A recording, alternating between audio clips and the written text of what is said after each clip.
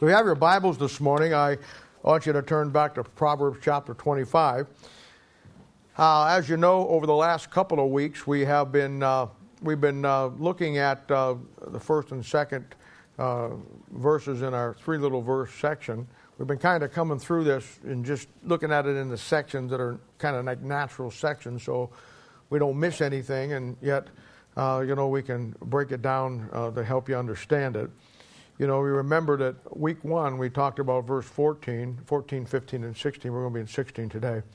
And we talked about the spiritual gifts, and under the verse of somebody boasting themselves of a false gift. Then last week, we looked at verse 15, I think one of the great keys to your own personal life, and that is the aspect of developing patience in our life under the concept of forbearing, which is also called long-suffering in the Bible, the ability to suffer long. And, I talked to you how that so many times that people liken that to some kind of spiritual gift, that you have the gift of patience and someone else doesn't. But we now know that that's not true. James chapter 1, verse 3 and 4 basically says that the trying of your faith, the things that we go through, worketh patience. And it also talks about how that the trying of your faith and the patience working in you is a perfect work. It helps develop you. It helps you become more balanced in everything that you do for the Lord. And, we talked about how that patience and forbearing it's not a gift in any way, sense, or form. It's a character quality of Christ that we are told in 2 Peter chapter 1, verse 5, that we add these things to our faith. He talks about adding patience and then virtue and then knowledge and temperance and godliness and brotherly kindness and then charity. And these are all things that, sadly saying that most of God's people today in the Church of Jesus Christ don't even know what these mean. And, it's a thing where they're key character qualities that everybody that's saved as you grow, these are things that you add to your faith. They're things that as you grow up, as we've talked about so much, into Him, becoming more like Christ every day of your life. And we know that they're almost in every area of our life, no matter what level it's on. It's going to require patience at some point. Everything. We goofed around with it last week, about some stuff that was silly stuff, but you get the point. And mainly I focused on three main areas last week that I think covers a lot of different scenarios. We talked about patience in our own personal life and our walk with God. And I gave you one of the great verses in the Bible, for me anyhow, Psalm 123, verses 1 and 2, that says, "So our eyes wait upon the Lord, our God, until He have mercy on us." It's a great verse. It's simply saying that when your patience comes from you waiting on the Lord with your eyes, you stay looking at the book, the promises, the Word of God, the things that He gave you, the principles. You stay focused on those, and that's how you wait on Him. You wait by watching the principles and applying the promises that He has given you, knowing full well that in His time He will bring it to pass. That's how you learn. That's how you learn patience. Then we talked about patience in the ministry. Whether you're building a church as a pastor or you're involved in a ministry with a pastor, touching people's lives, allowing God without any interference from us, letting God do His perfect work in our lives, and be impatient with that. Our learning what our job is, and then understanding what His job is, and being patient, doing what our job is, but allowing Him the freedom to do what He does, and then put it all together. Never getting in a hurry. Just, enjoying what God has given you here, not focusing on what you don't have. Look around you. Look at the blessings God has put in your life. Look at the things, the people, the places that God has done tremendous things with you. You've been a part of. You focus on that. You thank God every day for that. And you don't worry about what you don't have or who you don't have. Knowing that God will give you the desires in your heart, and you just do your job, and God will bring everything into your world that He wants you to have. Then the third one We talked about patience in dealing with people in the ministry and how that will be a challenge. You know, people will be a challenge for you. You know, you're going to find that they don't always want to do what's right. You're going to find that when you can invest in their lives and help them and do things for them, and then, you know, because they're so unthankful and they're so into themselves that when they do have problems, they turn around and try to blame you for it. And you've all experienced that. And, you know, and I like for you to have to go through those things. I got to tell you, one of my greatest blessings in my life in the church here is the people ministry.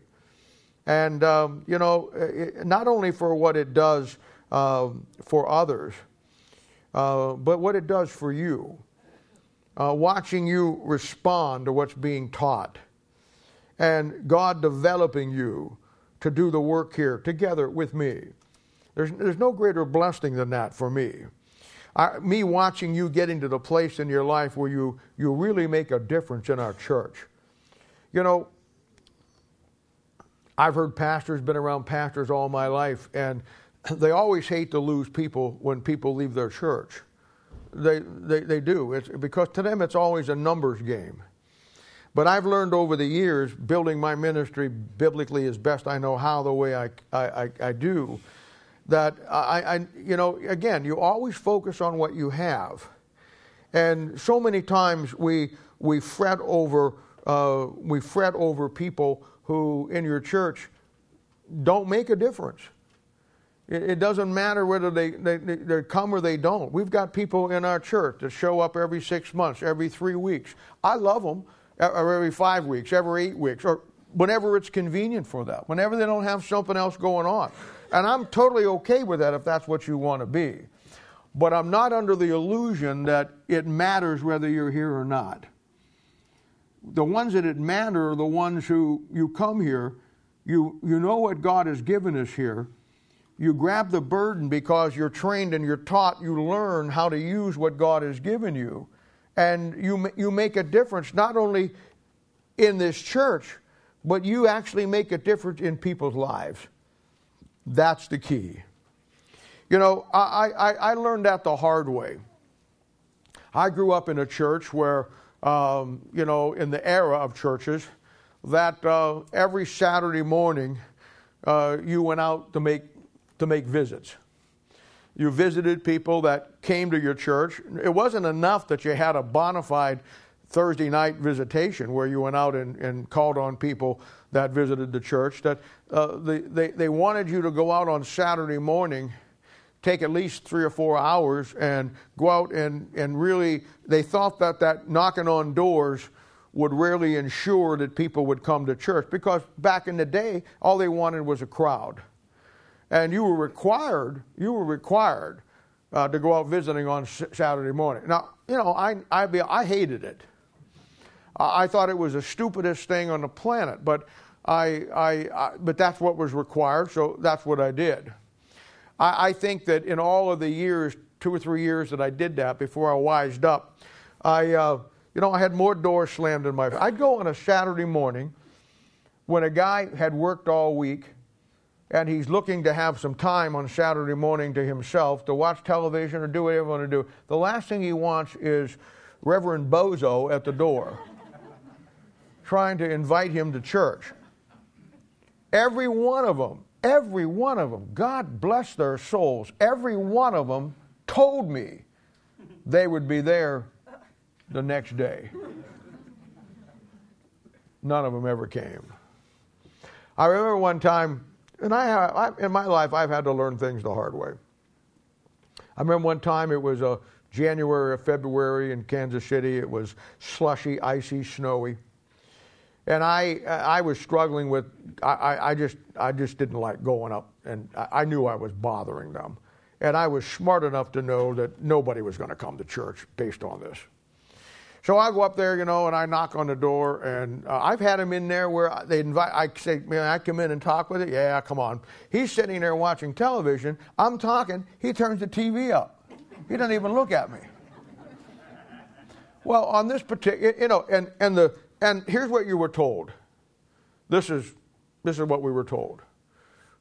Well, God will bless your efforts. So we went out doing that without any of our results, falsely believing that God would just bless our efforts. And nobody ever came to church. And so I went to this guy's house, and it was down on Paseo someplace, and had those high steps you walked up. And, I parked down front, went up, knocked on his door, and I said, hey, Bob Alexander from pastor here, and I just wanted to, I see that you had come to church 9 years ago, and that's about the size of it. He said to me, look, I ain't coming to your church. I don't like your church. And I care even less that you're bothering me on Saturday morning, and slammed the door. Well, okay. Does Jesus care? I'm feeling sorry for myself. So I'm down there, and I'm thinking, and I'm walking down the steps, and I'm getting ready to say, God will bless my efforts. And I stepped on a sheet of ice, slipped up in the air. I mean, Houdini never elevated anybody higher than I was. And come right down in the coldest, dirtiest, icy mud puddle you ever saw in your life. Now, I'm not like Moses, where Moses spake to God face to face like a man speaking to his friend. Me and God don't have those kind of things. I've only known God spoke to me maybe once or twice or 3 times, but this was one time that he did. And as clear as I'm standing here, I opened my eyes, and there was the angel of the Lord. And he had his hands crossed across his chest, looking down at me in the water. I thought he was going to help me up. And he said, do you really still think I'm going to bless your efforts? At that point, all the lights came on. I said to myself, this is stupid. I'm going to do something that I think is probably, I got it. That was a Saturday. The next Sunday morning, I had my Sunday school class, and I told the people, next Saturday at 9 o'clock, I will be here, and I will take anybody through the Bible to help you learn how to minister the Word of God and learn the Bible that wants to be here. I didn't have a sign up. The next Saturday morning I showed up, there was 85 people there. That taught me one of the greatest lessons. I was busy all my life, up to that point, chasing people who didn't want to get caught. I was trying to talk to people who didn't want to listen. And I was out there under the false stupidity that God was going to bless my efforts, when all of the time I had 80 or 90 people back there that were dying to learn the Bible. And that ended it for me.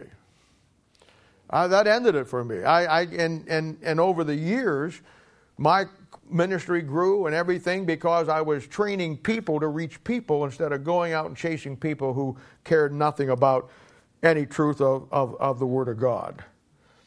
And it's the greatest blessing in my life is to watch you and God take you.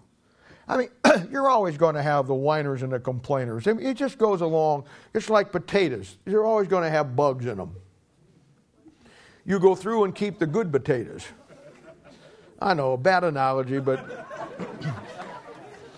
I really want McDonald's French fries right now, so I was just thinking about the potatoes that go along with it. But anyway, it's a thing where you're always going to have that. It doesn't matter if it's this church or any other church. You talk to any pastor, you're going to have people who simply will never make a difference. If they really ever got saved, it's going to all be about them. It's what they want. They're never going to extend themselves to give back anything that God has given to them. They're always going to, and when they go to church, wherever they go, it's going to be a thing where they could go for the rest of their lives and they'll never impact anything.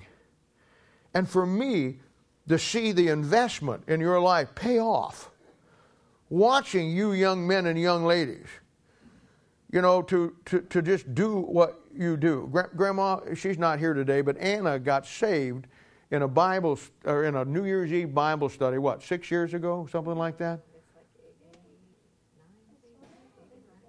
Whatever it was. It's been not that long ago. And I'll tell you, she is my textbook girl. She has just done everything down by the book. And look where she's at today. And she makes an impact in this church. And yet, I can talk about Anna because she's not here, so don't tell her I said this. But I could say that about scores of you in here today. The difference that you make. And the blessing is, I get to watch it. Most pastors, they fret over what they don't have. I never do that. I just rejoice over what I do have. And it's you. And the difference that you make. And I get to watch it happen. There ain't nothing in this world better than that. Nothing better than watching you grow up into Him. There's something very special, as many of you know. There's something very special about the bond God forms between us, of us who minister together in this work. It knits us, it pulls us together, and there's nothing like it. It's the co-laboring together that builds a bond that nothing or nobody ever gets between that, because you see and understand on a level that most of God's people never see. Now today, we'll look at our third verse here in this little section, and we're going to add what we can learn today, and we're going to see where it goes and add it and tie it together over the last couple of weeks. Now, verse 16 says, it starts out with a question. It says this, "Hast thou found honey? Eat so much as is sufficient for thee, lest thou be filled therewith, and vomit it." All right, let's pray. Father, we thank you and praise you for the Lord Jesus. We ask you, Father, to open up our hearts today to take this verse, and Lord, allow us to glean from it what you have for us. I thank you again for these great people in this church. Lord, almost without exception, even the young ones have a desire to learn and to grow. Lord, we don't have problem people here. They don't stay. You just bring us the cream of the crop, the best that there is. And whatever level they're on, Father, they just want to do what the Word of God says. And it's such a blessing to me. And Lord, I thank you and praise you for this time. I thank you for the older men and women that you brought back into my world, who have been with me forever, who understand and form a good foundation of this church. And then for the midliners who are well on their way and are invaluable. And then, Lord, all for the new young ones that come in that are well on their way to grow and to become everything that God wants them to be. We thank you for that. We thank you for our church and for all that you've done for us and all that you've given us, way more than we deserve. And we'll thank you and praise you in Jesus' name. For his sake we ask it. Amen. Now this verse breaks down into three simple concepts, so we're going to take it that way. We're going to follow the natural little idea that God's trying to put out here. And the first thing he says is, "Hast thou found honey?" And that's a question. Now let's look at this question for a few moments here, and I think it's a really, really good question. Now we know from our previous studies, and this is not news to probably anybody here, we know from our past studies that honey, or the honeycomb, will always be a picture of the Word of God. In fact, if you talk about a spiritual diet, and we talk about eating spiritually, digesting the Word of God. In life, and this is so true in America anyhow, in America, most people don't eat right. We've got too much garbage food out there, and obesity is almost on a epidemic scale in America. You hear about it all the time. Little kids going to school, that just way overweight, unhealthy. Adults, their moms and their dads, and adults coming to the place where it's something that is a nationwide problem, and it's all because that they eat junk food. And I'm with you. I'm the biggest junk food. I was the biggest junk food junkie. I mean, there was nothing better than a King James Bible and a pack of Hostess Twinkies. I mean, that was everything you could want in life. I get it. And I'm telling you, most people today that in the world, in America anyhow, That's one of the things I was always impressed with in the third world countries. There wasn't a lot of obesity there.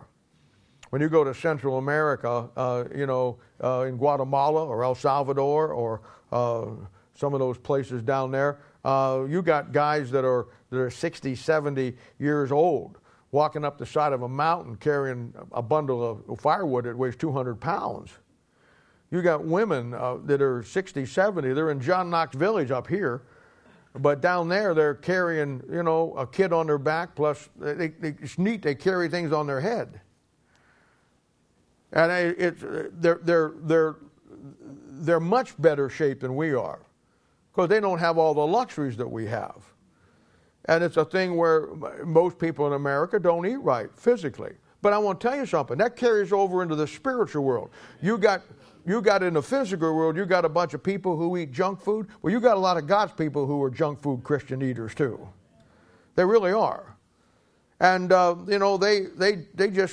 they don't have a balance in their life of the Word of God.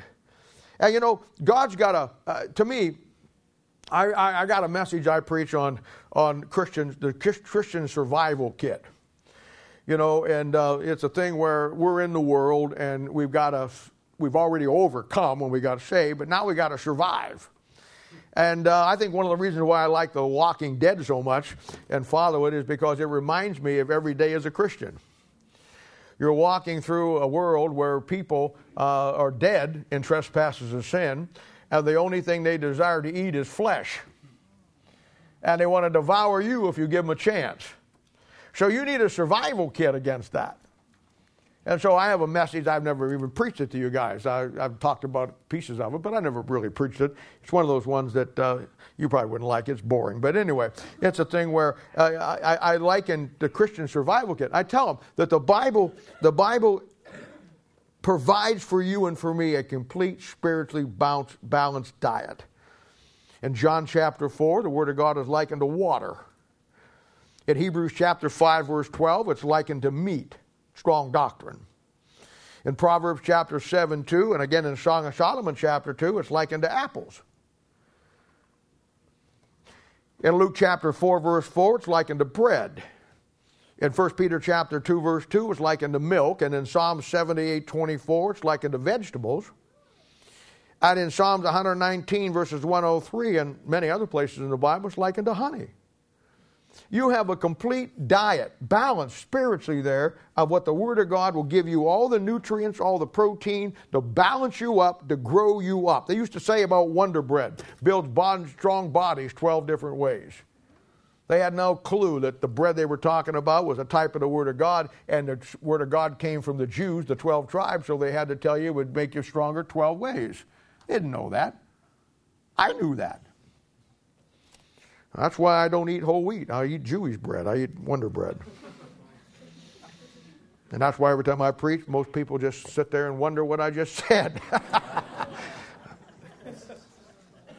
Then, not only is it a perfect diet, but then it's a survival kit. Because you have to protect yourself from the walking dead. So therefore, the Bible's your sword. You have to build things. A shelter. So the Bible says in Romans 9 and Romans 11 that Christ is the olive tree. Get your lumber from there. Bible says that the Bible over there in Judges chapter 5 verse 26, the Word of God's like nails.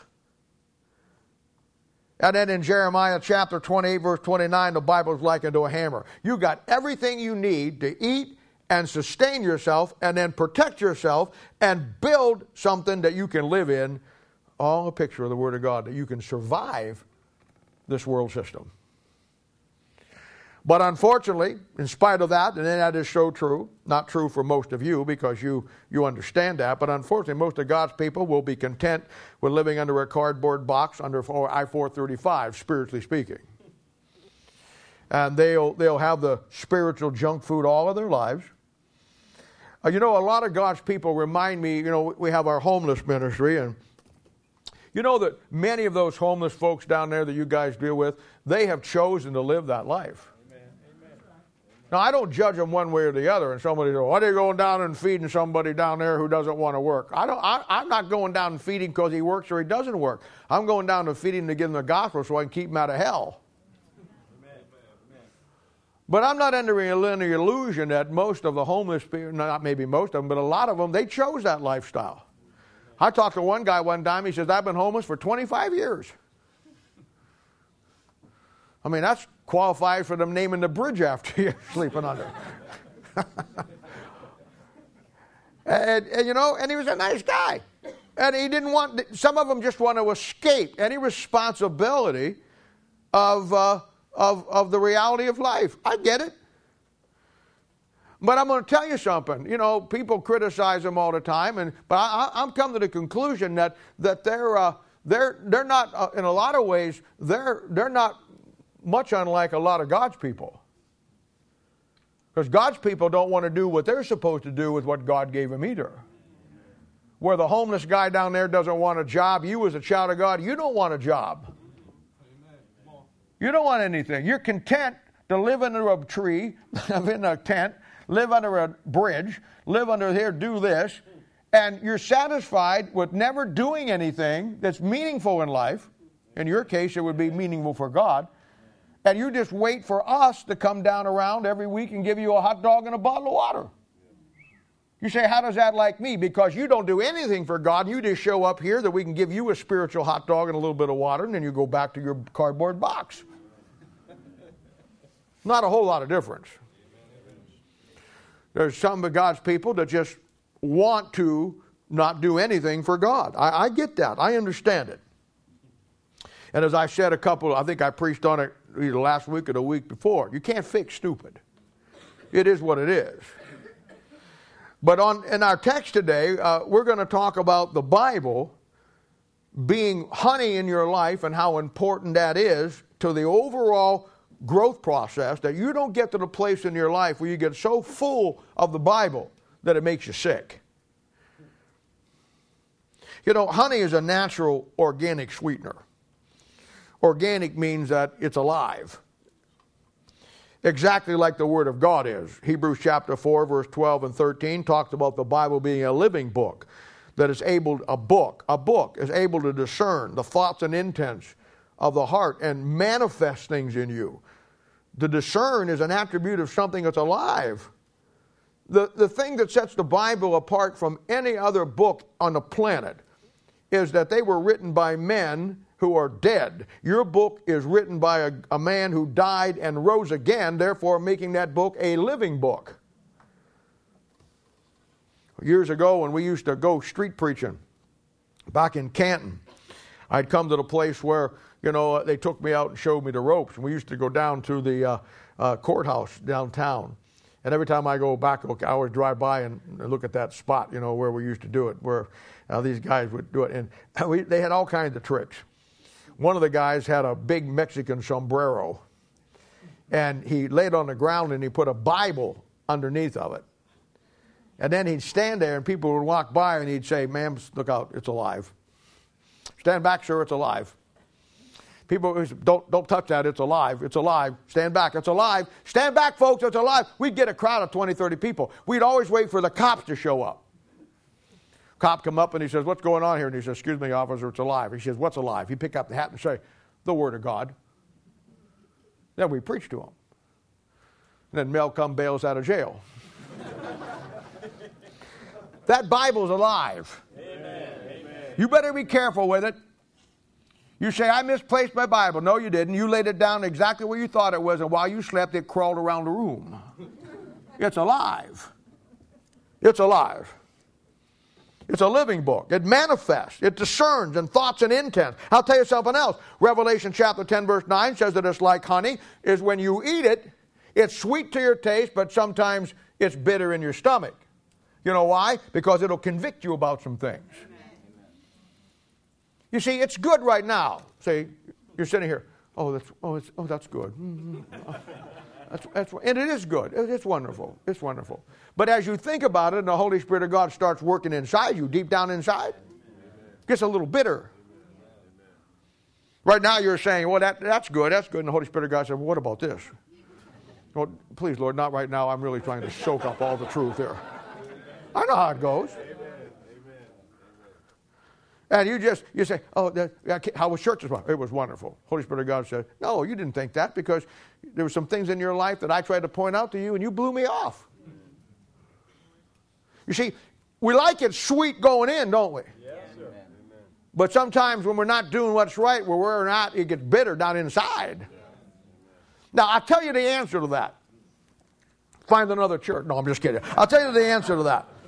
Proverbs 27:7. The full soul loatheth a honeycomb, but to the hungry soul every bitter thing is sweet. There it is. Get to the place where it's all good for you. Get to the place where you like a good rear end kicking on Sunday morning. Get to the place that you come in here and you got anticipation. You know, you get up and you're up there in the morning and you're saying, oh, I'm going to church today. Oh, yes. In fact, there's some things that I should have got right with God last night, but I didn't because I'm just saving them to go today because I want to get beat up on it. I want to hear what he says about it. So you're up there and you're singing in the shower, you know, and you're brushing your teeth and you're mumbling hymns and, you know, and other thing. And you get here and you just walk in here and you say, hey, how are you? Oh, it's good to see you. Praise the Lord. I'm so glad to be here. I mean, you're just slobber with anticipation. And you sit down there, we open up the Bible, and you're sitting there, and your attitude is this. I really love the book, I really love it, but you know what? Let me have it today. Amen. Give it to me today. Rip me up, throw me down, back up, run me over. Amen. Those tires aren't wide enough. Go get some big wide ones and run them over again. Back up and hit me one more time. That's, I mean, you know, you always can tell where the depth level of a Christian by how much they enjoy getting rebuked. Amen. And you get it a lot. That's the mark. You know what? Because you know why? We understand. We know. We get it. We need to be rebuked. We know that God's not beating us up because he's mad at us. We know God's not beating up because he doesn't like us. God's people get the idea, you know, that when they do something wrong, you know, God's out to get them. He's not out to get you. He's already got you. And I've seen him fret all my life that, you know, oh, I've done something wrong. And, you know, I'm walking, here's God over here. Wait, this is life here. And here's a wall here. And God's running the wall. And you come in and God says,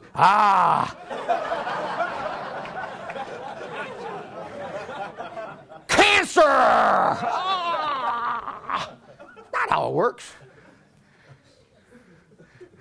Or you're driving down the road and some car, and you get in a car accident. It's not how it works. You're just a lousy driver. Much like myself. It's a fact where God, you need to come to the place in our lives where we realize that when God drops the hammer, it's for our profit. Amen. He wants to perfect us. And you know as well as I do, we need it. Amen. That's all.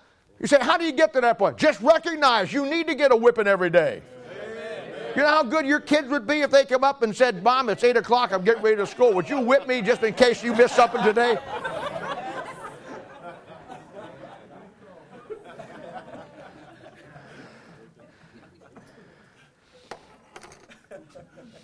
You get this little dial-a thing, you know, dial-a prayer.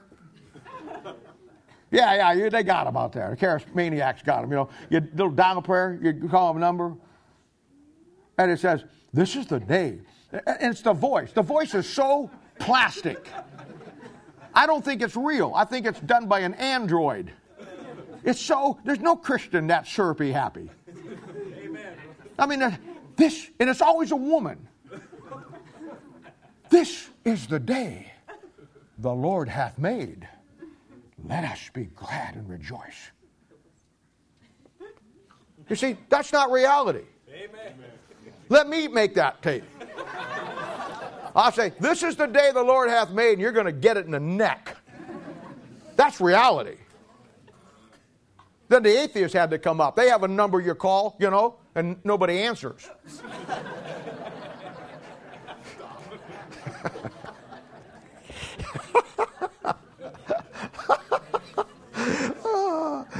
Okay. To the full soul, it loatheth the honeycomb. You get your soul so full of the things of the world Now, when the Word of God comes down the road, you want a church where they just tell you how nice you are. The biggest liars on this planet are the pastors who step in the pulpit and always tell you how nice you are. Amen. Now, I'll tell you how nice you are. I'll tell you how special you are. But I don't have any problem telling how rotten we all are. Amen. The only reason why you are special is because you understand how rotten you really are. Amen. That's right.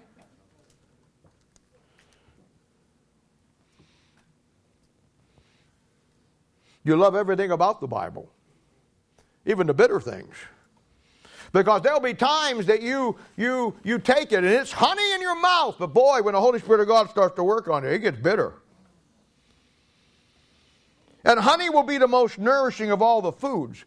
I don't know if you know that or not. The only other thing that is on an equal par with it is olives, which is the fruit of the tree of life in the Bible. And honey has the essential ingredient dextrose, which is so important to man's health and balance in his health. But I got to tell you this. God has the natural honey that if we ate it, it would give us what we needed. But just like the dextrose that is found in the honey, man in a laboratory will produce a man-made substance called glucose that many times they'll try to replace the natural with to give you that because they think it's better. It's like God's given you a King James Bible, but the idiots in the Bible colleges want to have a man-made substance, the NIV or the ASV, to replace the natural honey that God gave you. Amen. Honey is a natural substance by which gives you energy and gives you strength. When I was in the Army, we were getting ready to graduate from basic. We had to do a PT test that was quite an enduring deal. And everybody was worried about it because if you didn't pass it, you had to go back and go through again, and nobody wanted to do that. I mean, we had all been marching around in the cadence saying, I don't know, but I believe I'll be home by Christmas Eve. Nobody didn't want to do that. And so I remember that morning. It was a cold, frosty morning. It was about a week before Christmas, and I was down Fort Campbell, Kentucky. And we had the PT test, and we were all milling around there, and the drill sergeant showed up, and he said, all right, line up. He says, I'm going to give you the surefire thing that's going to get you through this. He said, there's 28 obstacles. I figured it up last night. There's 28 obstacles. Each obstacle should take you no less than 20 seconds to do it. So you figure up 28 obstacles plus 20 seconds each. And he says, I forget what it was, you got to put out for like 6 minutes. That's all you got to do. Nobody ever thought of it like that. We were looking at it from obstacle to obstacle to obstacle. He said, it's only going to take you 6 minutes. Now, who can't do 6 minutes? Now, to ensure that, I got the most natural energy that you could have. And he had a big jar of honey. He says, I want everybody to take a spoonful of this honey right now. It'll get into your system, and it'll give you the energy you need to pass that test. And we did. Problem was, there's only one spoon for 200 guys. Fighting soul. I mean, you're a soldier. You don't mind about that. Man, you're going to, eat rocks. You can take a spoon.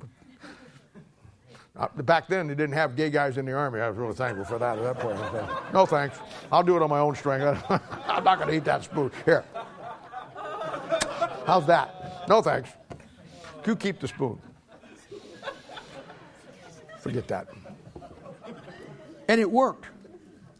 I'm telling you, honey will give you, just like the Word of God, it'll give you the natural, it's a type of the Word of God. You remember a while back our study in 1 Samuel chapter 14, verse 23, where we talked about Saul, Jonathan, and the people. How Saul had put them under an oath and told them they couldn't eat. Saul being a goofy pastor. And Jonathan found some honey. And Saul was blaming the defeat of his church on the unspirituality of the people. But the very guy who was supposed to lead them was telling them, don't eat the honey. It's like a pastor today saying, you don't really have the complete, absolute, perfect Word of God. You just got a good translation. And then blaming their people because they never attained to any level of spirituality. That's Saul. What did Jonathan do? Jonathan got a little bit of honey. He saw a little bit of honey. He saw a little bit of honey.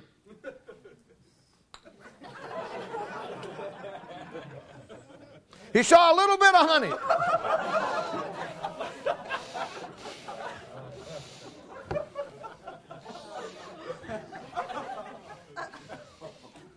He saw a little bit of honey. And the Bible says that it enlightened him, opened up his eyes. And you know what he did? He saw where the real problem was.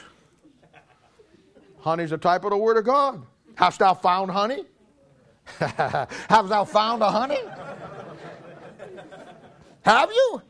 Do you have today the pure, perfect, natural honey of the complete Word of God, found in the King James 1611 Authorized Version? The honey out of the rock, Deuteronomy chapter 32, verse 13. And the rock of my salvation, Deuteronomy 32, 15. And the Bible says in 1 Corinthians chapter 10, verse 4, and that rock was Christ. Or do you have a man-made, synthetic, fabricated version of the Bible provided by man in a laboratory someplace called a Bible college or a seminary that they think they're smarter than God? It's just that simple. You either have the pure Word of God that's a natural process from God, or you have a man-made Bible from a scholarship that is a mess and it's synthetic. It's not the real deal, and it won't give you anything. Now, if you found it, then the next two verses are going to be good for you. If you haven't found it, don't worry about it. Let's read them together and see what God has for us. Okay, here we go. Verse 16. Hast thou found honey? Yes, we have the pure Word of God. From God, preserved by God, and given to us by God. I have an old sermon I used to preach on the Word of God. I never preached it here, but I used to preach it all the time. And it was just a 5-point outline about how we got our Bible. And I would use it when I would go to a church and do church history. Sometimes I'd go in on a Sunday. I'd say Sunday morning, Sunday night, Monday night, Tuesday night, Wednesday night, and finish up Thursday night. And I'd bring them through church history. And we got it done. But the first sermon I always preached was on the Word of God. Do you have it? And I preached, down through history, I based it on history, and I preached a little 5-point outline. The first one was about the Word of God. And it says, and I used to preach that God thought it, the Bible. Then I would say the second point was the Holy Spirit of God brought it. Holy men of God spake as they were moved by the Holy Ghost. The third principle was Jesus bought it. On the cross, he finished the complete Word of God by saying it is finished. Then the fourth one would be dealing with church history where the devil fought it. And the fifth one was the greatest point, and that is in spite of the fact that God thought it, and the Holy Spirit brought it, and that Jesus bought it, and the devil fought it, I got it. Amen. Do you have the Word of God today? That's the question. Well, if you do, here's what he says, the middle part of verse 16. Eat so much that is sufficient for thee, lest thou be filled therewith, and vomit it. I love the King James Bible because it uses the word vomit. That's a base word. Nobody uses that today. It's upchuck. It's regurgitate. It's spasmic, what did I hear? Spasmic convulsions. Yeah, that's a good one because that could go either way. But it's a thing where it's vomit. Now, there's two things here that I think are very important. It's hard for me, maybe for most of you too, to wrap my head around getting sick on too much Bible. That seems to be an issue that just wouldn't happen. I mean, the Bible's everything to us. I tell you, it's your life. You spend the rest of your life in it. Now, here we got a verse that says, eat so much that it's sufficient, lest if you're going to get filled with it, and it's going to make you sick. I mean, there's a lot of things in life that I would say that are bad for you to overdose on. Bible isn't one of them. Amen. From my perspective. Let's see what he's saying here. And what he's saying to us is that we have to have a balance in the Bible. We can't just wade into the Bible and fill ourselves up with it, because it's going to be a negative effect on you if you do that. Proverbs 11:1, we preached it when we came through verse 11 about 30 years ago, chapter 11. A false balance is abomination to the Lord, but a just weight is his delight. Balancing out the Word of God in your life, and yet putting the book in every aspect of your life. Well, seems like it's a contradiction. Balancing it out, don't get too much of it, but it's got to be in everything in your life. So let's look at this. Let's look at the second part. Eat so much as is sufficient for thee. We all have different needs when it comes to the Bible. There's no question about that, because we're all on different levels as we grow. I learned a long time ago that I've heard somebody say, well, he's an expert with the Bible. There are no experts with the Bible. That's a fallacy that you might as well understand right now. There are no experts when it comes to the Bible. They're just students who are on different levels of learning. But there are no experts. There are none. We all have different needs in the Bible, and as you grow, and as you have these different needs, then the Bible will continually meet those needs by giving you what you need to be all sufficient for you. And that's what he's saying. Eat so much as is sufficient for thee. 2 Corinthians 3:5 says, not that we are sufficient of ourselves to think anything as of ourselves, but our sufficiency is of God. 2 Corinthians, he says in 12:9, he says, and he said unto me, my grace is sufficient for thee, and for my strength is made perfect in weakness. You see, you're perfected through the things that you go through, and in that, you get into the Word of God in a balanced format, and it is sufficient for you. 2 Corinthians 9:8, and God is able to make all grace abound toward you, that ye always having all sufficiency in all things may abound to every good work. Then, you have to get the Bible on your level, and you have to get as much as you need to be sufficient for you. And everybody is different. And this sufficiency will come by what you get on a continual basis from the Word of God in a balanced relationship with the Bible. Getting God's balanced diet in your life and growing up on it continually, but keeping it in the balance. Now, the last part of that verse says, lest thou be filled therewith and vomit it. Now, the balance will not be how much time you spend reading the Bible, though I do want to tell you there is a balance even in that. And the balance is, I've known a lot of people in my life that all they want to do is just digest the Bible. We have people on the internet out there that should be in church this morning, here, and they're not. They're sitting home and listening to it because of the fact that they don't want to come to church for whatever reason. Now, if they're sick or work or out of town, I get that. No, I'm not talking about that. I'm talking about people who are just, they don't want to get involved in a church, but they like what we teach. And, I'm just telling you, that is about as out of balance as you could possibly get. We are like sponges. And every woman who's ever mopped the kitchen floor or every guy who's ever washed his car knows exactly what I'm talking about. A sponge is an incredible thing. It'll soak up water, but there comes a point where it won't soak up water anymore, and then you got to go squeeze it out so you can soak some more in. That's exactly what you do when you get out of balance with the Word of God. I'm taking to you guys now, you can only take so much in. You can only absorb so much, and if you're not in a church that is going to wring you out through ministry, you're just going to be like that big old sponge in that bucket, just floating around and not doing nothing. Then you're out of balance.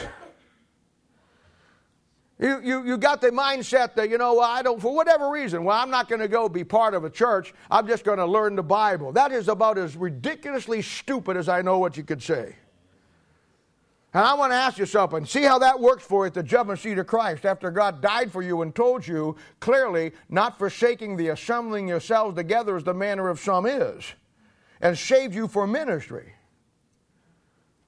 Somebody says, well, what's your advice to somebody like that? I'd go on a diet and lose about 25, 35 pounds. Why would you do that? So when you stand at the judgment seat of Christ naked, you don't look too goofy. Because that's where you're headed. But in particular, it's talking about a natural balance that God has built into His honeycomb. The right balance when it comes to the Bible. And, here's the balance. Revelation chapter 3, verse 16 says that the Laodicean church is so out of balance that it even makes God sick. He spews that angel out of his mouth.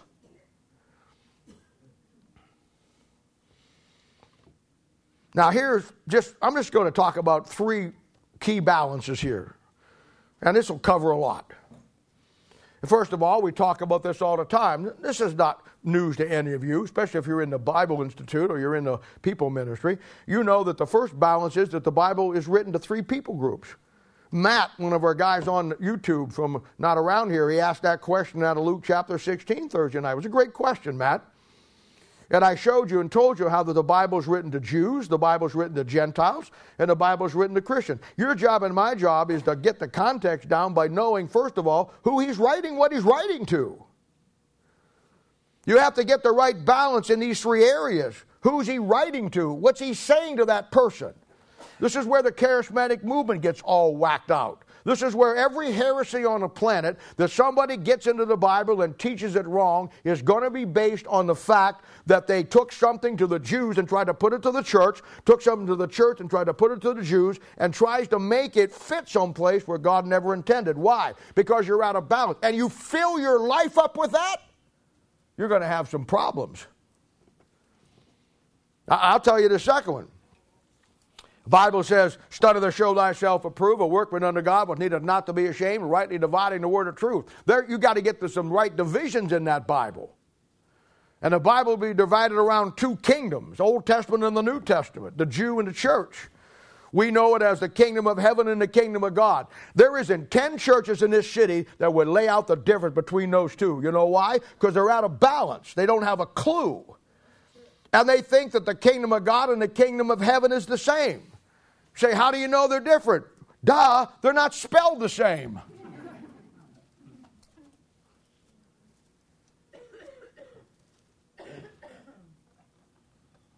The kingdom of heaven is the literal kingdom given to the nation of Israel, and everything to them goes around that kingdom. You find it defined in the book of Matthew. 52 times in Matthew, King of the Jews. Kingdom of heaven, kingdom of God. Romans chapter 14, verse 17, Luke chapter 17, verse 21 tells you it's a spiritual kingdom. That's not meat nor drink. It isn't literal. It's within you. It's righteousness and peace in the Holy Ghost. It's within you. It's a spiritual kingdom.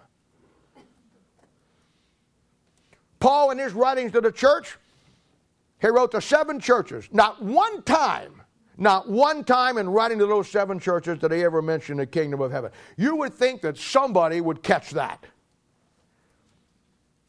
And every heresy in the world today, and every bad teaching from Baptist and the neo-evangelical crowd will be found right here by not rightly dividing the word of truth, and that's where it goes. Not getting these right will put you a million miles off when it comes to the rest of the Bible.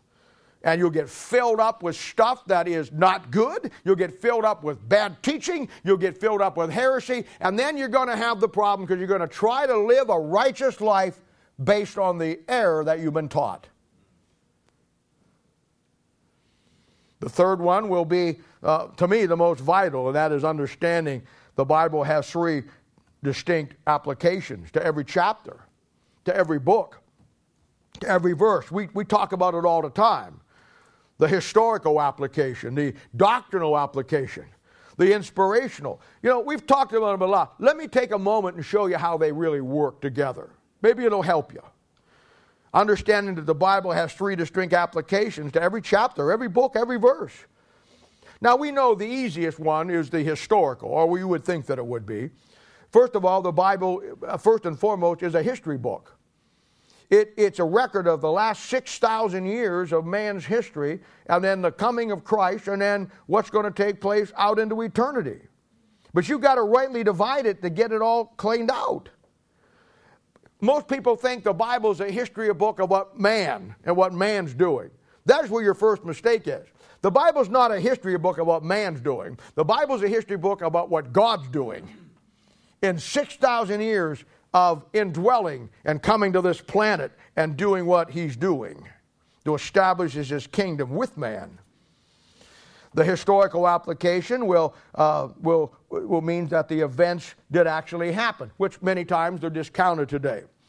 Noah and Adam and Eve actually lived, actually happened, real people in history. I know most people don't believe it today. It doesn't change the fact that they were there.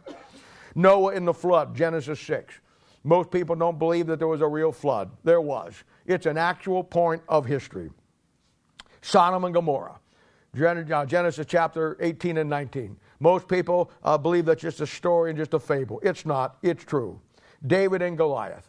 David and Goliath. Most people just think it's a nice, cute little story, like Daniel in the lion's den. It actually happened. Look, the crossing and the splitting of the Red Sea. Oh, wow. What a great thing that was. And man, Christians, or supposedly Christians, they'll spend their whole life in theological seminaries and this and that, telling young ministerial students that that's a fable, that's a mistranslation, that it's not really a miracle. They will spend all of their lives trying to take the miracles out of the Bible. Well, I'll tell you right now, I'll spend every moment of my life putting the miracles in. The guy said one time, he says, well, it really wasn't the Red Sea. That's a scribal error. It was the Sea of Reeds, which is at the south end of the Dead Sea, and it was only about 6 or 7 inches of water. So, see, there is really no miracle involved. There again, we find the scribes and the mistakes in your Bible. That's why you can't trust the Bible. Have to trust me. There again, we see that how it wasn't really the miracle of God splitting the Red Sea. They were at the Sea of Reeds. Somebody just left out an E and put in an A. They were in the Sea of Reeds, only about 6 or 7 inches of water to this day. And so they went across that. I would be a little Bible believer in there, and I would raise my hand, and he would say, yes, Master Alexander. I would say, that's amazing. But you know what? It's still a great miracle. He'd say, what do you mean? All of Pharaoh's army drowned in 6 inches of water. You can't get around the Bible. It was the Red Sea. Those things are historically true. And I'll tell you something else. I think this is vital. When you look at the Bible as a history book, you find where God is putting his emphasis in history versus where man puts it in history. You'll go to college someplace and you'll hear about the Egyptian dynasties, Middle Eight kingdoms. You'll hear about the great Kong, Genghis Khan, and the Chinese and the Japanese and their empires growing up, and the Great Wall of China and all of that stuff. You'll read about the Babylonian Empire, the Hittite Empire, all of that stuff. You'll read about the Romans and the Greeks, how that the Greeks changed the world and the Romans conquered the world. You'll learn about Alexander the Great. You'll learn about Cyrus, king of Persia. You'll read about all those great kings. You'll read about the great battles, the great defeat, the Battle of Phonophili. You'll read about the great defeats of the ancient armies and how the Colossus of Rhodes and all of the 7 wonders of the world. You'll hear that all and all and all. And yet when you get to the Bible, you'll find that God's perspective, he didn't care about any of that. He didn't write 2 words about it. He showed you that his perspective had nothing to do with what the Gentiles were trying to do to overthrow his kingdom. His focus in his book on history was about one thing: God's establishing his people for eternity. That's pretty impressive. He cared nothing about what was going on in the world. And then that's the historical. Then you have the doctrinal application. The doctrinal application will always point to the second coming of Christ or something in that arena. Tribulation, millennium, something in that area. And the doctrinal application will be the second part, and it really is the most important.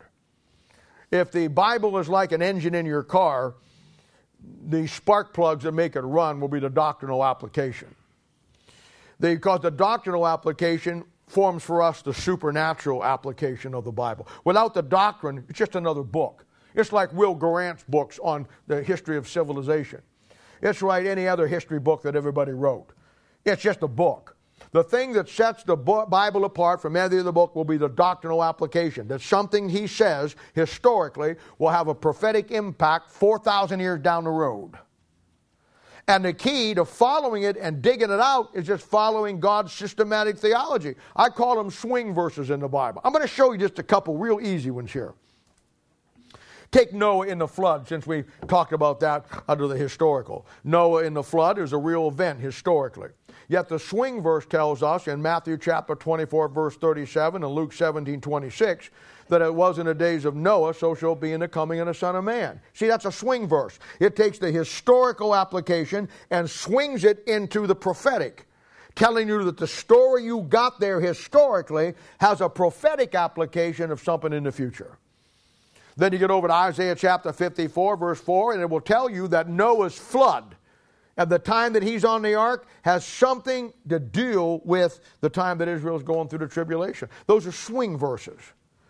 You got Lot, Sodom, and Gomorrah. We talked about that a few moments ago. And the swing verse for that is Luke 17:28. As it was in the days of Lot, so shall it be in the coming of the Son of Man. He shows you that a historical event, giving you a verse that will swing you into the prophetic and show you the doctrinal application of the future. Now, those are very simple. They come in a number of different flavors. That's a simple one. Those are simple ones. One is another simple one is the story of David and Goliath over there in 1 Samuel 17 and 18. You know, the story's absolutely true. There was a guy named Goliath who was a big giant, and there was a little guy named David who was the first real king of Israel after Saul. And there was a day when the giant went out and he challenged the nation of Israel, and they all shook in their boots and everybody was afraid. And David said, I'll go fight this guy. Now, here's the swing verses. In your Bible, there's 18 types of men who represent the Antichrist. Goliath is one of them. So now we mark him as a type of the Antichrist. There's 21 types of men in the Old Testament that show us Christ. David is one of those. So now we got a type of the Antichrist in the story and a type of Christ. If that wasn't all, here comes your swing verse. In 1 Samuel chapter 17, verse 34 through 36, David's talking about Goliath, and everybody's trying to talk him out of it. And David said, don't worry about it. You know, I was a shepherd boy, or I am a shepherd boy, and one night when I was watching the flock, a lion and a bear came out to steal some sheep out of my flock. I took both those lion and that bear on, and I killed them. And you know what? This Philistine's going to be just like one of them. Now, that's a swing verse. Because in Revelation, you already got that he's a type of the Antichrist, David the type of Christ. He wrote a Revelation chapter 13, verse 2, talking about the Antichrist. It calls him a lion and a bear. See how it swings into it? Goliath gets killed in the head with a headshot, just like the Antichrist is going to. Revelation chapter 12 and 13, Psalm 74, 13. Those are swing verses. It works just like that. You find the historical, then you look for the story and look for the verses that will swing you into the prophetic. Some of them are easier than others. But as you stick around, come to Institute, get into the people ministry, Thursday night Bible study, there isn't a time that I don't take the time to give you all the keys to those. You ought to have all of them almost by now if you've been around here 4 or 5 years. Then you have the inspirational application. And you get the inspirational application by understanding the doctrinal and then looking at the parallels of history from the Old Testament to the New Testament, the time that you live in. So you look at parallel passages. Israel's God's son, Exodus chapter 4. You're God's son, John chapter 3, verse 16. So when you look at that and you see that you're both called God's son, and you see what happens to them as a nation, are pictures of what's going to happen to you as an individual. Then you get places like 1 Corinthians chapter 10 that tells you that the things that happened to the Old Testament, to the nation of Israel, through the parallels, are your examples and your ensamples. So you just take from that and move it right over where you're at. And you see David and Goliath now. Noah and the flood. Now it takes on an inspirational application. Noah overcame the world.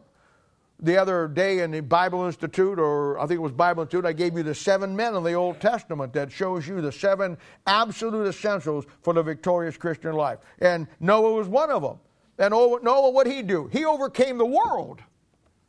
He was all by himself up against the world scenario, and he took God's side and he preached God's coming judgment to a world that didn't believe God's coming judgment. Just like you ought to be doing.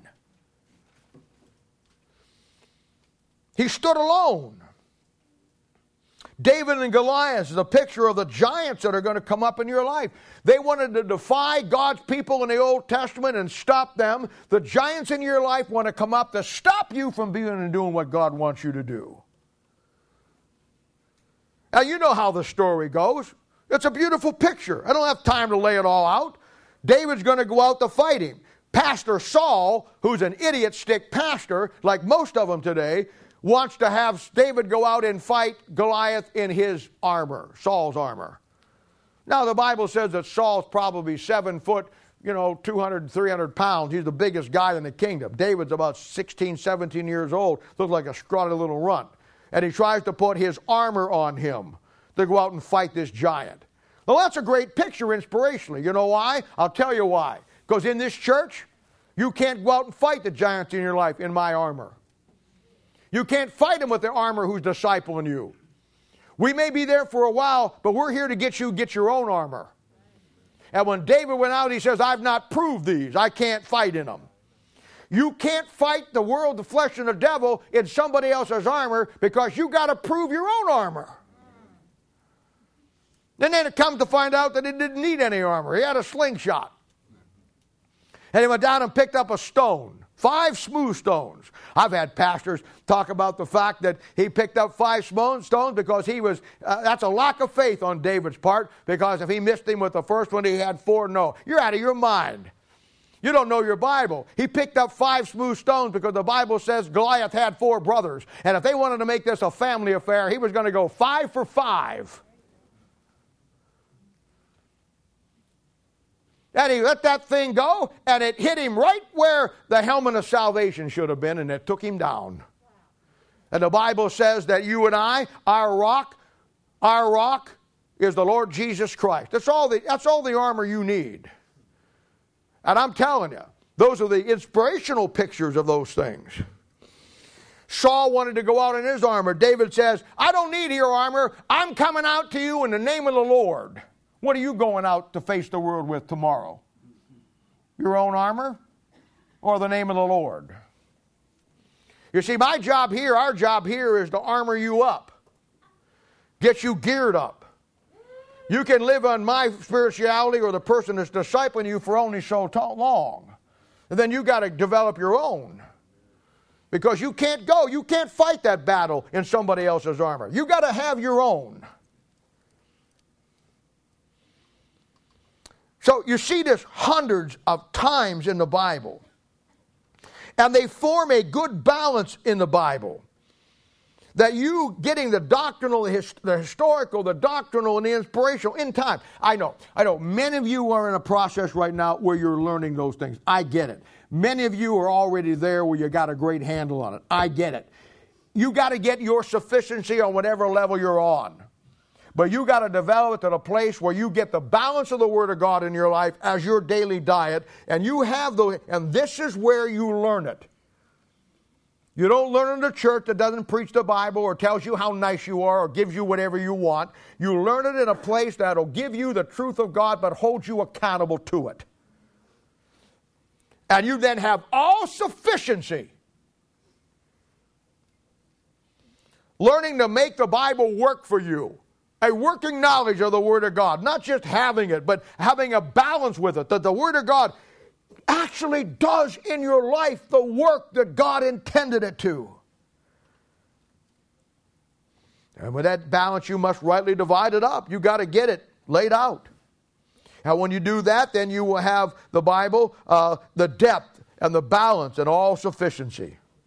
I mean, historical is very important. I get it. And it's good. Inspirational is good. But what makes the Bible alive will be the supernatural aspect of God taking something in history and then catapulting it into the future, showing you the connection between the two, and it brings up the greatest single truth about life, God, the Bible, and man is simply this: history will always repeat itself. And the only thing that men never learn from history is they never learn anything from history. So they continue to make the mistakes in history. It's true of our country, and brother, it's certainly true of churches and God's people. In the Bible Institute this year, this is our 3rd year, The first year and the second year, we talked about structure. We laid foundations. We got you key concepts that you had to learn and understand to fundamentally begin that balancing out the Bible. Now this year we went to work on the doctrinal side of things. We took God's natural honeycomb of His systematic theology, and I've showed you very clearly how that God will take through the doctrinal teachings of the Bible, God will give you sound doctrine and a sound balance by creating through the doctrines, line upon line, a safety net that you will not fall through into heresy. And you'll note, I'll say it again, every Bible study, every Sunday morning, wherever we're in the Bible together, whether it's my Bible study up in Lincoln or it's my Bible study here or wherever it's at, I'm always laying out those things so you can make them, mark them down, and get them. And hopefully, after 5, 10, 15 years of me doing it over and over and over again, you'll get most of them. Most of God's people will be completely out of bounds when it comes to the Bible. I've met God's people that have great inspirational truth, but they have no doctrine. There's no depth to them. Then you find the ones that, they know how many warts the Antichrist got on his rear end. They know all of the great deep things of the Bible. They know all the doctrinal things, but their personal relationship with Jesus Christ is in the tank. They have no relationship with Him.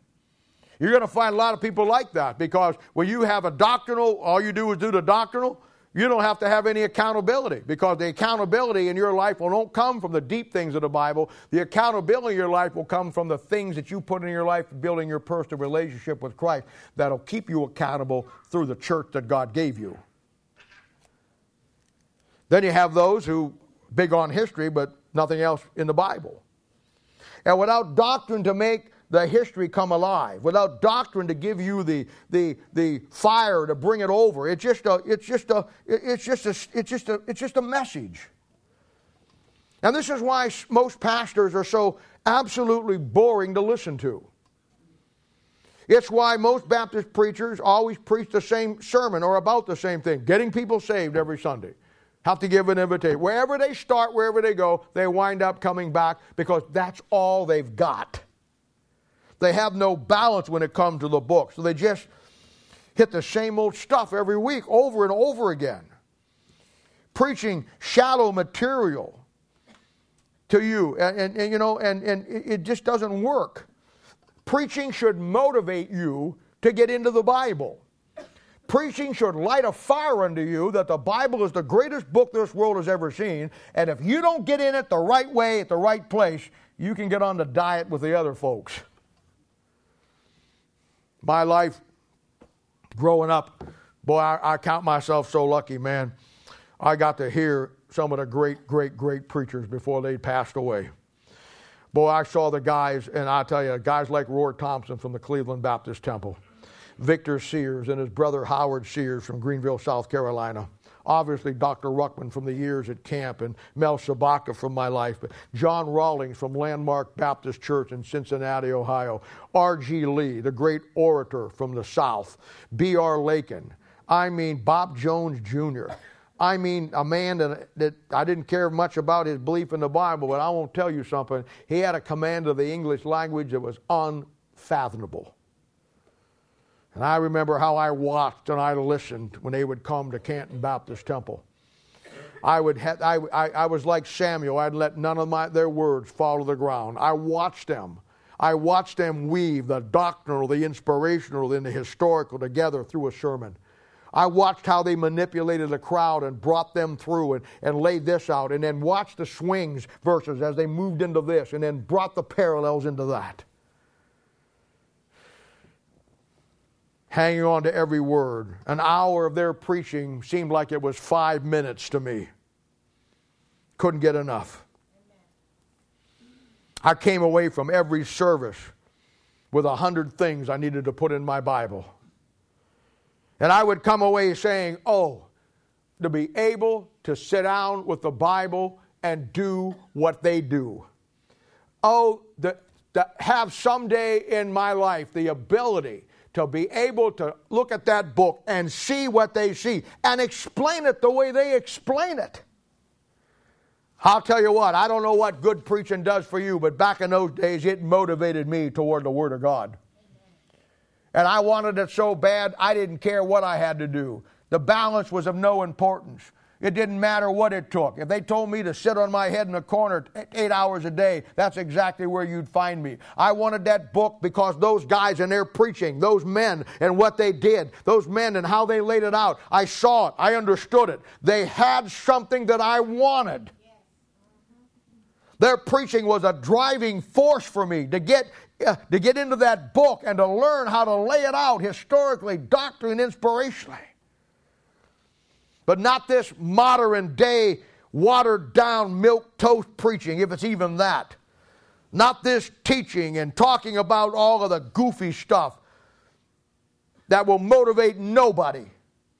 Not the lame, wishy-washy, lethargic, no power, no drive, no motivation preaching that we find today. Just a guy standing up who keeps on talking when there's nothing left to say a long time ago. When you're getting the Bible that is on the level of God giving you the sufficiency for you, when you love the honeycomb, when you realize that even the bitter things are sweet to you, when you want that book so desperately that you'll do whatever you got to do and you'll put whatever out of you got to get. I mean, a lot of God's people, they'll never get out of the Bible. I think of Moses. Moses back there in the Old Testament, you know, when he first met God, God gave him everything that God wanted him to do out of a burning bush. When Moses came down from that burning bush, you could see the fire of God in his face. You could see him coming down off that mountain. And I learned a long time ago, if you want to digest the Word of God and you want to get the Word of God, then you better hang out at the burning bush. Unfortunately, most God's people hang out with Anheuser-Busch. Never get to the one God has for them. When you're getting the Bible on that level, you'll get the sufficiency that you need. You'll never get full of it because it's the unsearchable riches. There'll never come to a place in your life where what you're getting fills you up to the point you don't want anymore. Because you're going to see it's the only book in the world that's an eternal book. It's the only book in the world that's a live book. It's the only book in the world where every other book that every man ever wrote, it all had a purpose, but it didn't drive you to the point because it was not a supernatural book. You got the Word of God in your lap this morning that was by God to you, down to you, that has everything in it that God has in His mind. And it's alive. It's not the problem that God's book's alive. It's the problem God's people are dead. Amen. And a dead man never could understand life because he's dead. Amen.